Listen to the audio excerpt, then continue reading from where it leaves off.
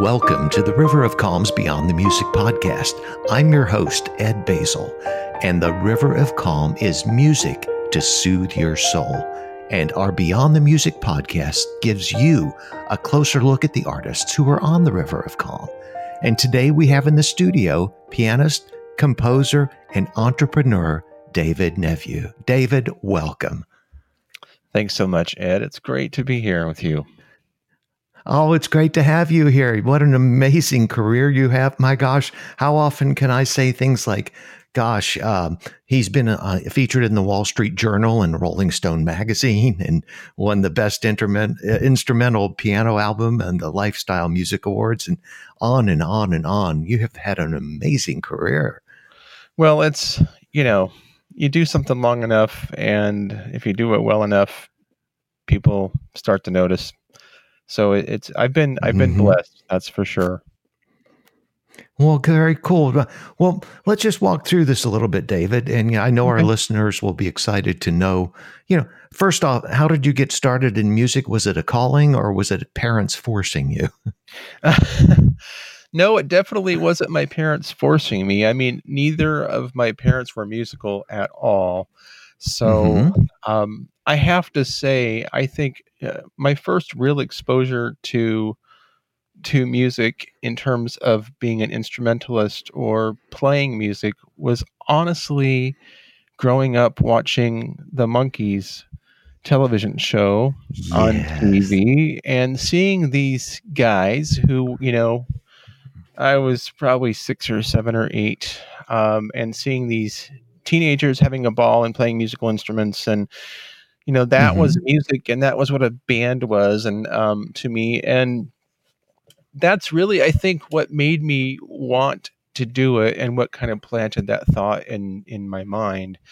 And then you take that in combination with my grandmother having a little piano at her house, and so going to grandma's house 2 or 3 times a week, as we did, and just sitting down at the piano and just kind of playing little melodies that I had picked up from the radio, and trying to find them and trying to find the notes and the intervals and all of that. I mean, that's really how I got started. And I have to say the Monkees television show is probably what made me want to be a musician, at least in the early years when I was a kid. Hey, we're the Monkees, definitely. That's right. I know it's funny. Nice. It's just a funny thing, but that was really my main exposure to music as a kid. Oh, totally. Loved the show, by the way. It was a great show. And it's just a coincidence I mentioned to you off the, the recording that I've had a career in booking artists for corporations for 20 plus years. We booked Davy Jones once before he passed away. That was a really cool event. Oh, wow. Yeah. All right. So sorry, I don't want to interject. This is about you, not me today. So you're there. Grandma has the piano. Yeah. And what type of music are you playing at grandma's house? Well, I'm just thinking around really as a kid. Like I said, it was me. I seemed to have a gift from early on of hearing music and being able to find it on the piano and work out the melody. And that's really what got my mom and dad hearing me play things. Like I can specifically remember working out the song Windy by The Association. Do you remember that? Yeah, I have, of course, a very solid memory of working that out at the piano and finding the melody. And my mom and dad heard that I could hear things and then figure it out at the piano, and so naturally they wanted to get me started in piano lessons. And so we were really a very poor family. We didn't have much, so there's a lady at church who taught, and so they had me start out with her, and I was 12 years old by the time I started. And I took lessons with her for 3 months or so, and then we moved, and then they put me with another piano teacher, who I think she was kind of let's just put it this way. Her style of teaching was, you play one key until you master that key, and then you can start the next key.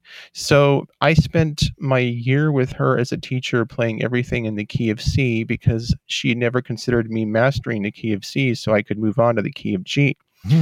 So even at 12, 13 years old, I knew that just didn't seem right. Yeah. So I changed teachers, and I was with somebody else for about 9 months. And by the time I was 14 or 15, I quit lessons. I was never into playing classical music.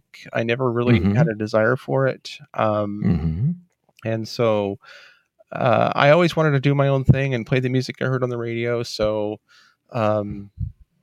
I just by the time I was 15, I quit, and I was just playing by ear and taking songs that I liked. And I had spent years in choirs in school, so I, was able to kind of read music just a little bit from that.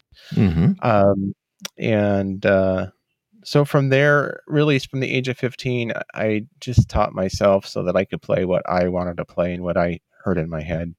Nice. And at age 15, were you of the mindset that, wow, I'm going to be a pianist for my life and my career?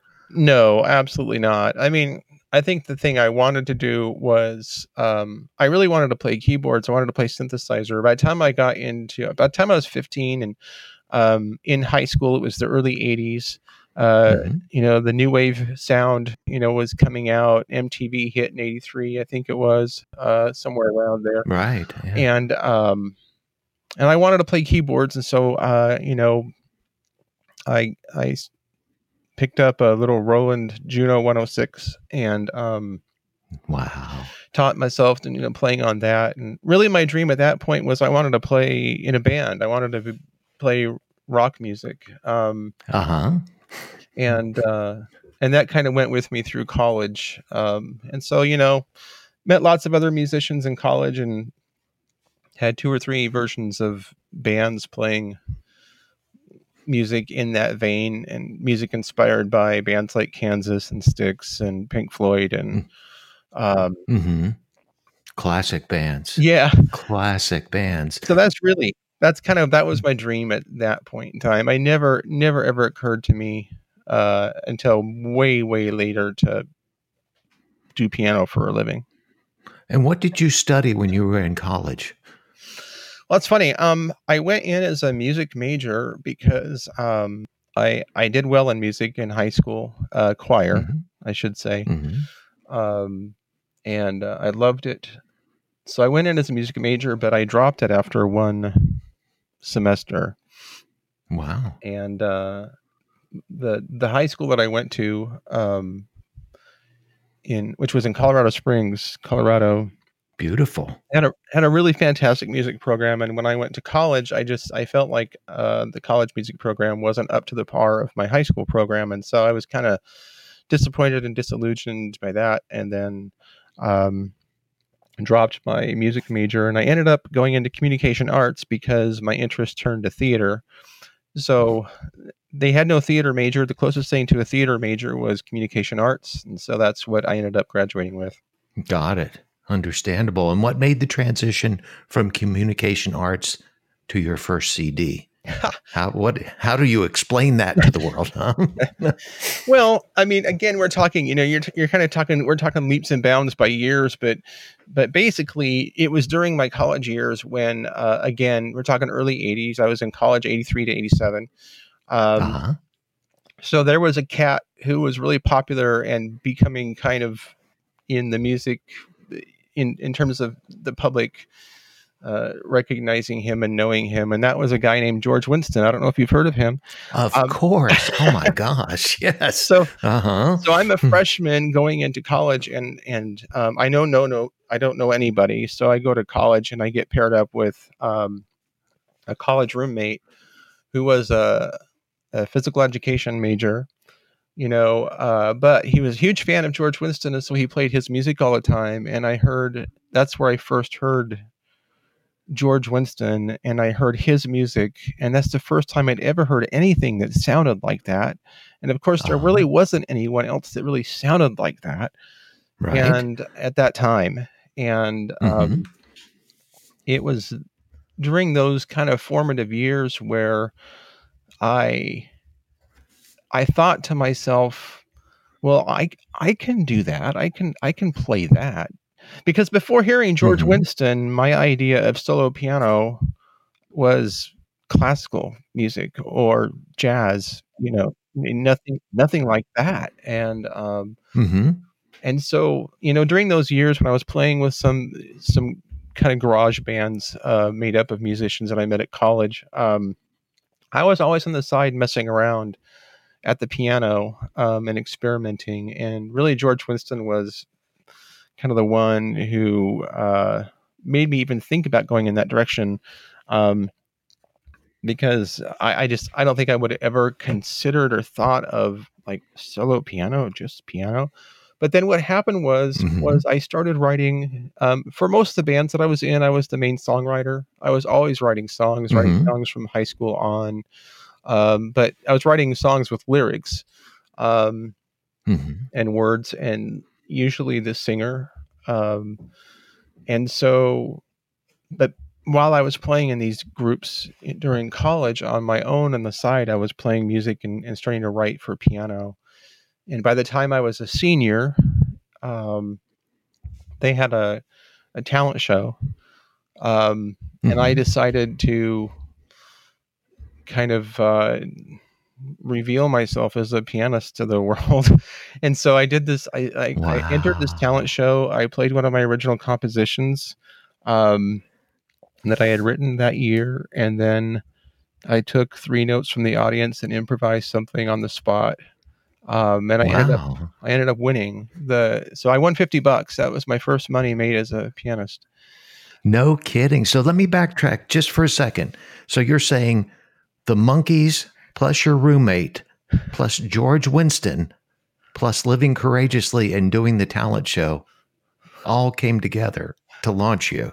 Yeah, it did. Mhm. Exactly. It's the Monkees plus George Winston. It's kind of funny, but and Wow. then from there, I mean, I just, once I got out of college and I got out of the band scene because the people weren't around me, and I just found that I really worked better on my own. Um, Hmm. I'm not an easy person to work with, to be honest. I'm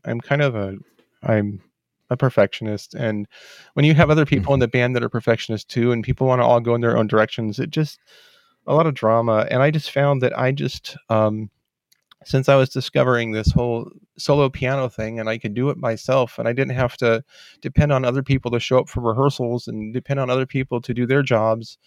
Um, I kind of left the band thing. I continued to write piano, and basically took me a few years. I mean, it was about 5 years before I found a studio and got into a place to record and recorded my first album. So um, it was a Wow. process, and again, it was something I was doing as a hobby. Even at that point in time, I never thought Hmm. it would be something I do for a living. It was just how I expressed myself. I liked playing the piano and writing these songs, so it's like, well, I've written 10 songs. What do I do with this? Well, I guess I'll Hmm. make an album. And so I asked around, found a studio with you ever hear of a band called Night Noise? Old Windham Hill band? I don't think I have. Mm-mm. Okay, well, they were kind of in the early years of Windham Hill, and somebody referenced me to their studio, which was in Portland, Oregon, which was the area that I was living at the time. And Uh-huh. so I contacted them. I went into their studio and sat down at their Yamaha, and I booked a 10-hour session and recorded my album and put it all together in 10 hours. First album. Wow. Oh, how exciting was that? It was Man. really exciting. It was so cool. What year was that? It was just, again, it was just a hobby, so it was something I was doing for fun. It was 1992 was the year I released that. So that time it's a hobby. When did it really catch on to you that this is my life? Uh, not really until after my fourth album. Um, again, we're talking the 90s. I released my second album in 95, and then my third in Hmm. 97, my fourth in 99. And during this whole period in the 90s, I was working at a company called uh, Symantec. Hmm. And I was working there when the whole internet thing was happening and coming to be. I remember the first. Uh, I remember, you know, the BBS system. I remember when CompuServe and AOL came online. I remember the first browser and all the discussion groups, and I was involved in technology working at Symantec when all that was happening. So How exciting, right? On the front end of it, huh? yeah, and so I put my second album, While the Trees Sleep, online for sale in 1995. Really before Hmm. most people around me even knew what the internet was. Um, Nice. and so I was selling that online pretty early. Um, I think I was one of the first people to sell sheet music of my original music. Uh, I don't know anyone else that was doing it at that time. Um, Wow. and so, again, this was just kind of a hobby thing I was doing on the side. And as a creative person, just writing music and composing, I just loved it.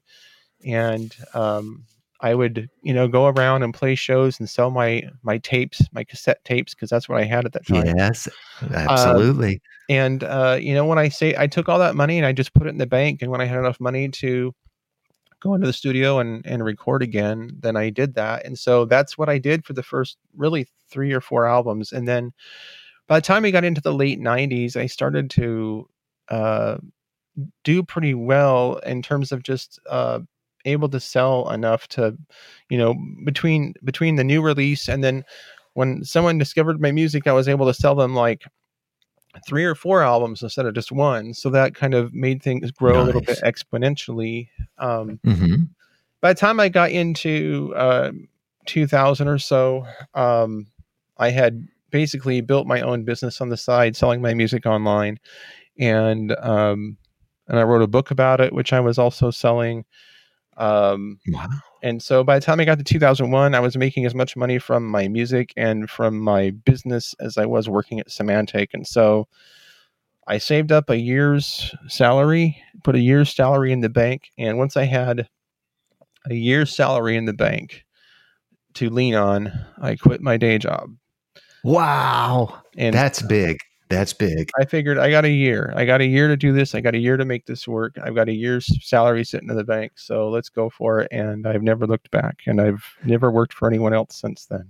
Congratulations. That's huge. It is huge to be an entrepreneur, and it takes a brave, bold step to make that step. So, Well, and a little bit of just, good timing too. I mean, timing is a lot. And I'm very fortunate to have been put where I was in terms of working for a technology company and kind of being on the forefront of that. And then, and having that knowledge, and living at a time where I was able to get in pretty early on all this stuff because I was really active when it was all happening. And so, that's benefited me then, and that still benefits me now. mhm.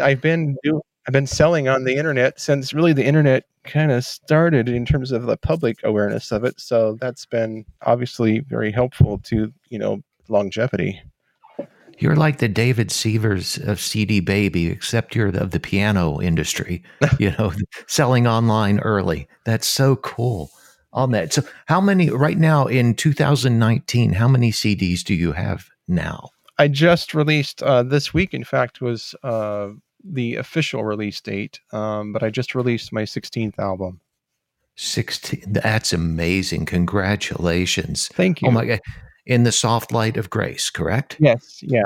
And we do feature that on the River of Calm, so make sure you listen for it. That's a beautiful piece of work. Thank I you. have no idea how you come up with all these this music and again, well, just to start with, do you schedule time each day to write music, or does it come naturally upon inspiration? I don't schedule time each day specifically to write music. What happens? Here's kind of what happens. Try to, in a nutshell, to the best of my ability. Here's what happens: the more success you have, the more time you spend keeping that success going. Hmm. And so it's almost like when you become successful, you actually have less time to do the thing that made you successful. Um, Hmm. so when so basically what's happened and what's a constant battle and has been a constant battle for probably 10 years is is is learning to and trying to uh, take the time to turn off the business so you can turn on the artist. Mm. And that's always a battle and always a challenge. So when I get into a mode where I know, okay, I'm going to start writing now, at this point in my life, because it does take me a while to really compose at least an album worth of material, I Hmm. have to be able to look ahead and say, okay, do I have anything pressing in the next 3 to 4 months that is going to distract me? And if I'm in a place where I've got no big deadlines, I got no big projects, and I can look ahead 3 or 4 months and see that, I've got this space here where I can be creative, then it's kind of like I give myself permission now to Hmm. to write. And I kind of almost kind of turn on this place in my mind and say, okay, you can do this now. And then I'll sit down at the Wow. piano and start writing. But I kind of have to put myself in that mode, and that is a deliberate thing for me, generally, at least at this point in time. Oh, I you're so right. Yeah, Go ahead. I have to make time for it and say, okay, I'm going to do this now. And then when the music becomes my priority again, then I'm able to sit down and compose and write. I hear you loud and clear because there is the business of music, and that takes a lot of time to be an artist, to do all the things it takes to be an artist, let alone to be a creative individual to create the music. So Yeah, I hear you the struggle, and I appreciate what you're saying there. yeah, it's the business is a thing where it will take over your life and it will consume you. And it's not just your own thing. It's, as you get involved with other people who are doing the same thing, and you network and make connections, and you're doing things um, that are that are parallel to what you do, but maybe aren't precisely what you do. I mean, these things can all just suck up your time and your energy. And Right. I don't know where you are in your life, but I'm at a place in my life now where I don't have the energy I used to, and so I really have to. I'm really. It's a continuing struggle. It's just like there comes a point where I really have to just turn some things off so that I can turn on my creative spirit again. I hear you loud and clear. And not Mhm. only are you a pianist and an artist, you're the founder and program director of Whispering Solo Piano Radio. That's huge. What a time. Believe me, I know from running the River of Calm, that takes a tremendous amount of time out of your day, or it can. Yeah, it can. I mean, as you know, you could spend all day, every day working on it and never finish.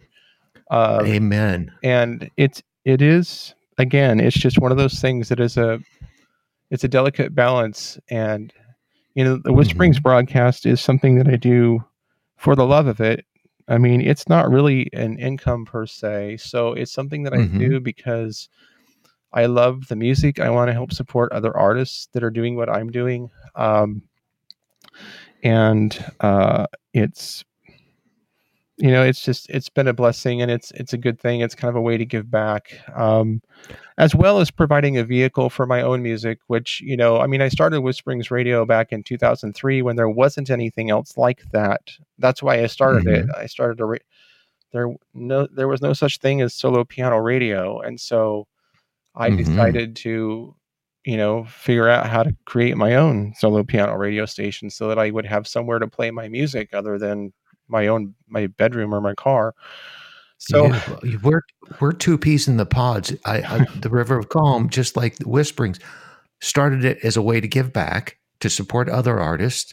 If I can get a song or two of mine on there, all the better. yep, But it is a passion project. So my hat's off for you for even taking that on. In addition to 16 CDs or albums you've released. Oh my gosh. I I have a question for you. I've been okay, wondering this since the band days. yeah. You said you kind of were kind of a little shy about it. You said you're somewhat of a perfectionist. So now that David is alone now without a band, how bad is your inner critic? It's bad. Yeah. It's bad. It's it's tough, but here's the thing. I have been really learning, because I've had to. Um, I have been learning to let things go, a little bit, and I've been learning how to manage that inner critic. I've Mm-hmm. It's been a process, with this last album. I mean, really, this last album, "In the Soft Light of Grace," and the way it all came about was kinda all about that process too, because my previous album, Winding Down, was my approach to that compositionally was I wanted very much to exceed anything that I'd done before compositionally, and I really wanted to challenge myself as a composer and do some new things and try to compose songs in such a way that they would have elements that would surprise people but still fit within the context of the song. I wanted to really just stretch myself, and so I was very Mm-hmm. deliberate and very much a perfectionist on that album, with the determination to make it my best thing ever, in terms of something I could look at and say, "Wow, I," just be so proud of it in that sense. Um, Mm-hmm. and then uh, the problem was, I guess, I mean, just so many things enter into it, but after releasing that album where I felt like I really accomplished what I wanted to accomplish, the natural artist is you wanna do better than anything you've done before. Mm-hmm. You always wanna do more. And so my original approach to composing after that project was, well, now I have to do better than what's already my best. And the s the strain of trying to do that, striving for that, and never being satisfied with anything that was coming out because it just wasn't clever enough, Mm-hmm. um, drove me mad. It just Mm-hmm. became this thing. I was banging my head against the wall, and I just kind of threw up my hands, and I really just stopped writing for about a year because I wasn't getting Wow. anywhere. And all this time during all of this, dealing with some health problems that I've never experienced before, and just uh, having other things going on in my life that were causing a lot of uh, just stress. I Mm-hmm. really kind of reached a point, in my spiritual walk, even where I just had to throw up my hands to some degree and say, God, if you want me to do this, I can't do this anymore. I can't, I don't, I don't feel good. I can't achieve that level that I had before. And I kind of reached a point where, I gave myself permission to just play the piano, just to Mm-hmm. play the piano, and to not worry about doing anything exceptional. Mm-hmm. You don't have to write Wow. anything exceptional. Just enjoy the piano. Just sit down and just play. And if something comes out and it's incredibly simple, that's okay. And Mm-hmm. so the whole concept of the album kind of became this grace theme, this theme of grace. Um, you're broken, but there's grace. You're not Mm-hmm. perfect, but there's grace. It's okay. And so a lot of it became, my giving myself permission to not strive and to just relax in it. And once I did that, and I just said, whatever happens, happens. I'm not going to force this anymore. I'm not going to try. I'm just going to play the piano. Um, and Wow. that's when I started writing again, and that's where this album came from. This album is a much different album than the previous one. It's simpler, it's relaxed, it's coming to terms with that, what whole started this question, which was that, perfectionist thing, Right. Right. kind of learning to coming full circle, learning to let go and learning to say, I will never be an artist who ever says that's good enough, because I don't believe in that's good enough, um, Mm-hmm. for myself. But I did learn to say, you've done a good job. That is that represents your heart. That represents who you are right now. And right now, you need grace. And so let it go. That is so telling and creates such a story now to listen to in the soft light of grace. Now it seems like you're giving yourself permission to just be you and walk in your own shoes comfortably. At least that's what I'm getting from this. And what a Yeah. pivotal moment that was for you in your career. Wow. Well, it was really such a blessing. This whole album to me feels like a miracle. Because honestly, after winding down for a long time for a lot of reasons, I felt like I was done. Um, Mm-hmm. I felt like winding down, the title became almost prophetic. Um, and um, I had to kind of do a reset. Um, and I think too, doing what I do and having so many people around me that I do, it's difficult being an artist. And and Mm-hmm. and I've proven how it will kill you. It'll kill your creative spirit if you spend your time comparing yourself to other people. Um, and although Mm-hmm. I've never really done that, I've never really compared myself to people.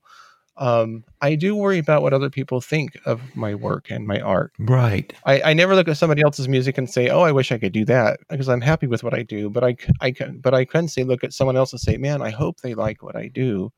I hope they, it's almost like you're Mm-hmm. kind of seeking approval, and that also can kill the creative spirit in you because if you're chasing other people's approval, you're just never going to be happy." Oh, amen on that big time. Now, I so resonate with that and hear you. And again, just to stay perfectly in your lane and be perfectly you is a gift to be able to do that if you can without trying to look at somebody else's progress. Tell me, out of all of the 16 CDs and albums you have, what, if you can, is your favorite song? Uh, That's a cruel question in a way to try to pick one. well, it is a cruel question. Well, it's a difficult question because I mean I joke around when people say just in terms of my CDs, people will say, which CD is your favorite? Which album is your favorite?" And my response is, "Well, I love all my children." You know, and so Mm-hmm. it's hard to pick one, but I look back on there's a song that I composed as part of the album that I wrote for my kids back in the early 2000s, and it was the title track from my album Sweet Dreams and Starlight, and I've always been so proud of that song, um, and proud of how it sounds, and proud of the performance, and I think for me, that's the real highlight. I have to say that's among one of my favorites to both hear and to play. I really enjoy that piece a lot. Very cool on that. And very cool also that we have our producer, who is Eric Michaelis, the pianist, who helps out on the podcast here. We will now play Sweet Dreams and Starlight by David Nevue.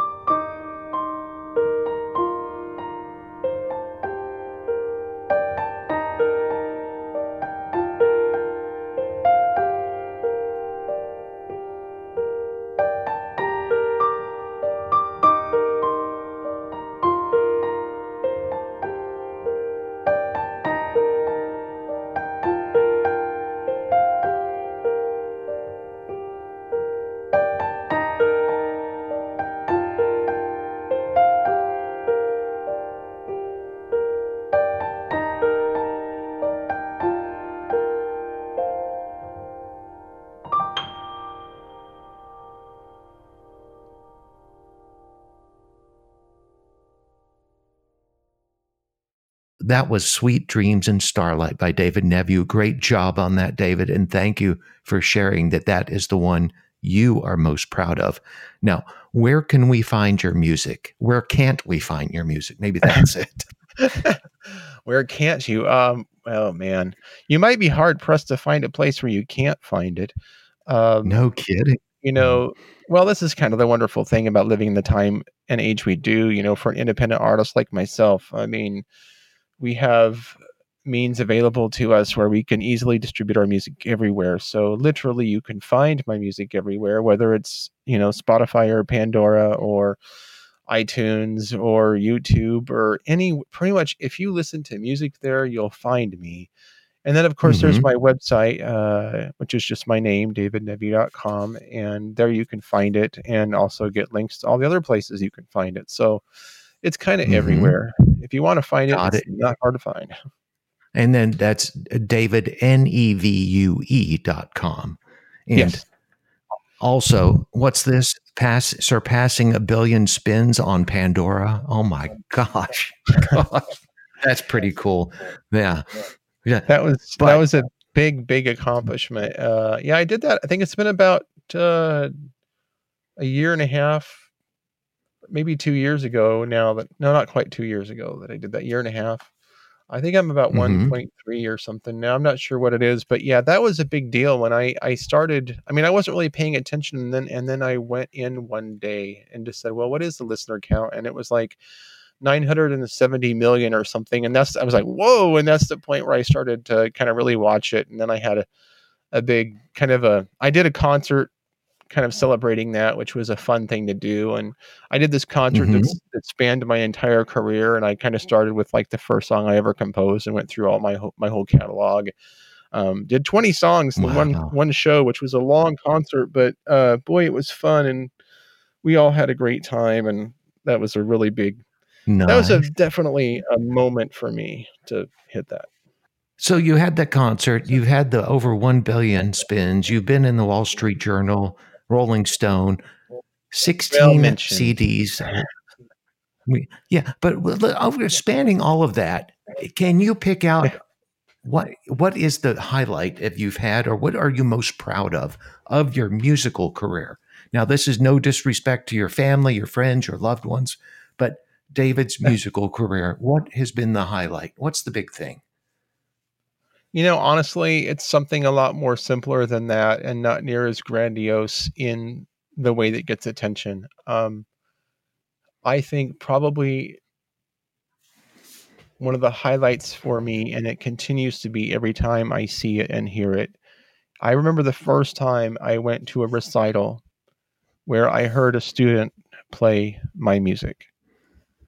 Oh, yes. To hear somebody else playing my music, who was a student, I don't, like an 8-year-old playing one of my songs and loving it. And then, that's happened many times now over the years where I attend recitals where I'm invited and go and get to hear students play my music, or just having people send me video of, them or their children playing my music. Honestly, I think that is the highlight for me because I feel like if I were to get hit by a dump truck today, somebody would still be playing my music. It wouldn't, I mean, my music continues. People are still performing it and interpreting it and playing it. And that's what I'm most proud of. And it always blows me away when I hear somebody else play one of my songs. And even when they take some artistic liberties with it, which I've seen where artists take my music and then they kind of do their own thing with it. And I think that's really cool. So I love that. There's nothing that feels better than that, to know that someone likes your music well enough to spend hours and hours and hours learning it and memorizing it even. That's just amazing to me. That's goosebump material. That really is. And one thing I want to bring up, I often say that, businessmen and women, sometimes their tribute to themselves are building buildings with names on them that live on after they're gone. For us, it's our songs and our music. And to see somebody play your song, even an 8-year-old, that is super, super cool. Wow. Tell Yeah, it's me. incredible. Now we talked about we talked about your inner critic. So I'm going to move on to one other question is what is one thing that most anyone does not know about David Nevue? Well, I think there's many things. Most people that have seen me in concert know that they've heard a lot of my stories about, like the monkeys, for example, and Mm-hmm. my love for chocolate, which is no secret. Um, Nice. um, but I think what people might be surprised or might not realize about me is that I really see myself as an artist before Mm-hmm. a piano player. I'm an artist that plays the piano. Before I ever played the piano seriously, I was really into creative writing, and I was very big into poetry and writing poetry, and that was my creative outlet all through high school and even into college. I was the I ended up being the editor of our creative arts um, magazine in high school, and then I ended up repeating that again in college. And poetry was a big thing for me. And what ended up happening was when I found music and started to be able to express myself artistically through music, that kind of took over that side of me. And so Mm-hmm. I've been a musician since, but I also do photography, and this is kind of a new thing that I found really the last 2 or 3 years, where I'm doing a lot of photography and expressing myself that way. So I guess Nice. what I would say is that I'm more than just a piano player. I really see what I do as art. And I've always commented Mm-hmm. that, like, if you buy one of my CDs, really the music is just like one part of the project. I look at a CD as an art project, and the uh, Mm-hmm. the art design that goes into the CD is purposeful, and the art is part of the art. The liner notes and the stories that I include about the music or the album is something that I put a lot of months of writing and time into. So it's all part Mm-hmm. of that. And so I'm an artist first, and the piano is just one facet of who I am as a artist. And could basically say that you're a creative soul, and the piano is a tool of expression for you that's worked quite well, um, to say the Yeah, least. yeah, exactly. That's exactly right. All right. And it's just a thing that So, I've become well known for, but I do other things too.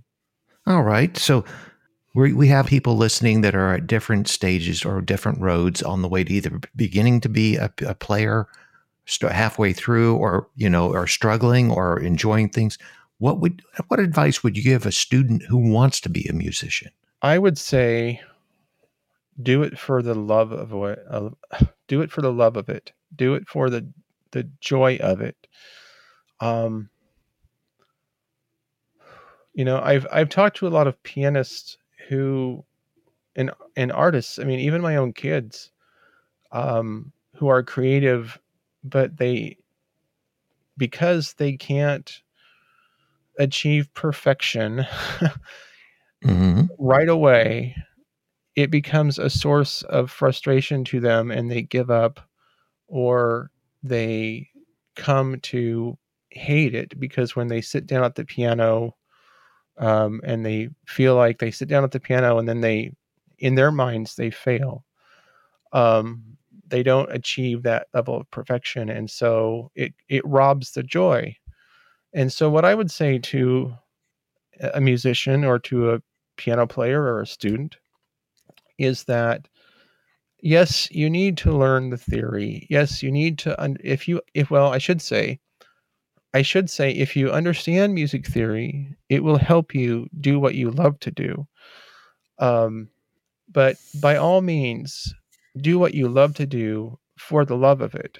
Do it because you Mm-hmm. love it. And whether it's music or whether it's something else in life, find your joy, find the thing that makes you happy, and then pursue that and do that very, very well. And that thing that you love and find joy in might just become the thing you end up doing for a career. I mean, that's what happened with me. So just don't Mm-hmm. forget the joy. Allow yourself to be human. Allow Mm-hmm. yourself to be imperfect. And I have had many times where I have made mistakes in songs, and those mistakes have actually become other songs. So, Nice. your mistakes can lead to creativity. So don't be afraid to let that happen. Well said on that. And stay in your own lane and Yeah, don't compare yourself to others. All absolutely. right. Now, we're running out of time. I have one last question, and this is from 4 Hour Work Week. It always asks the question, if you had one billboard to spread your message across the country, what would David's billboard say? Well, everything that I do really revolves around my faith. Everything that I do is centered upon that because honestly, without my faith and without my trust in God, um, because I am a really broken person and because I struggle with a lot of these things, I feel like we were on the topic of grace, um, Mm-hmm. talking about the album, and if I could not rest in that grace that I feel, um, and that I believe in, that grace from God, I don't know how I would move forward. I would be paralyzed. Um, and so I think my message, and I talk about this a lot when I'm playing in shows, and I think it's just kind of my story and the arc of my story as a person, as a human being, is that God is good and that God made us and that He's our Father in heaven and He is a good Father. We have lots of fathers who are not good fathers, but He's a good Father and Mm-hmm. He wants good for us. And I think if I was to put anything on a billboard, because we say God loves you and it sounds trite, but if you really think about it, saying God loves you, He really loves you is actually very profound. Mm-hmm. That God loves you, that God knows that Mm-hmm. He knows you and loves you even though He knows you.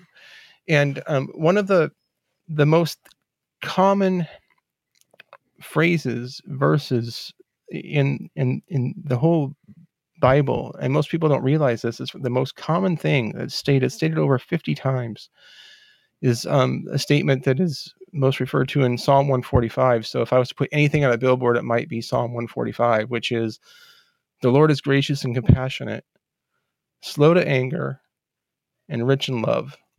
And if you believe that, and if you trust in that, it really, when you give yourself grace and you know that God is for you, then it really frees you. It gives you liberty to be who you are and who he made you to be. And so Mm-hmm. I think that would be my message, simply put, would be Psalm 145:8. Um, because for me, it's been life saving. It's is what I rest in, and it gives me a lot of joy and hope, and it helps me to keep on doing what I'm doing. And perfectly so. You're being perfectly you, David. Thank And this has been a great time to be able to talk with you and to get to know you. So thanks to the monkeys, you. your roommate, George Yeah, Winston, and living a courageous yeah, life. There you have it. A behind the scenes look at pianist and composer and entrepreneur David Nevue on the River of Calms Beyond the Music podcast. I'm your host, Ed Basil, and the River of Calm is music to soothe your soul. May the calm be with you.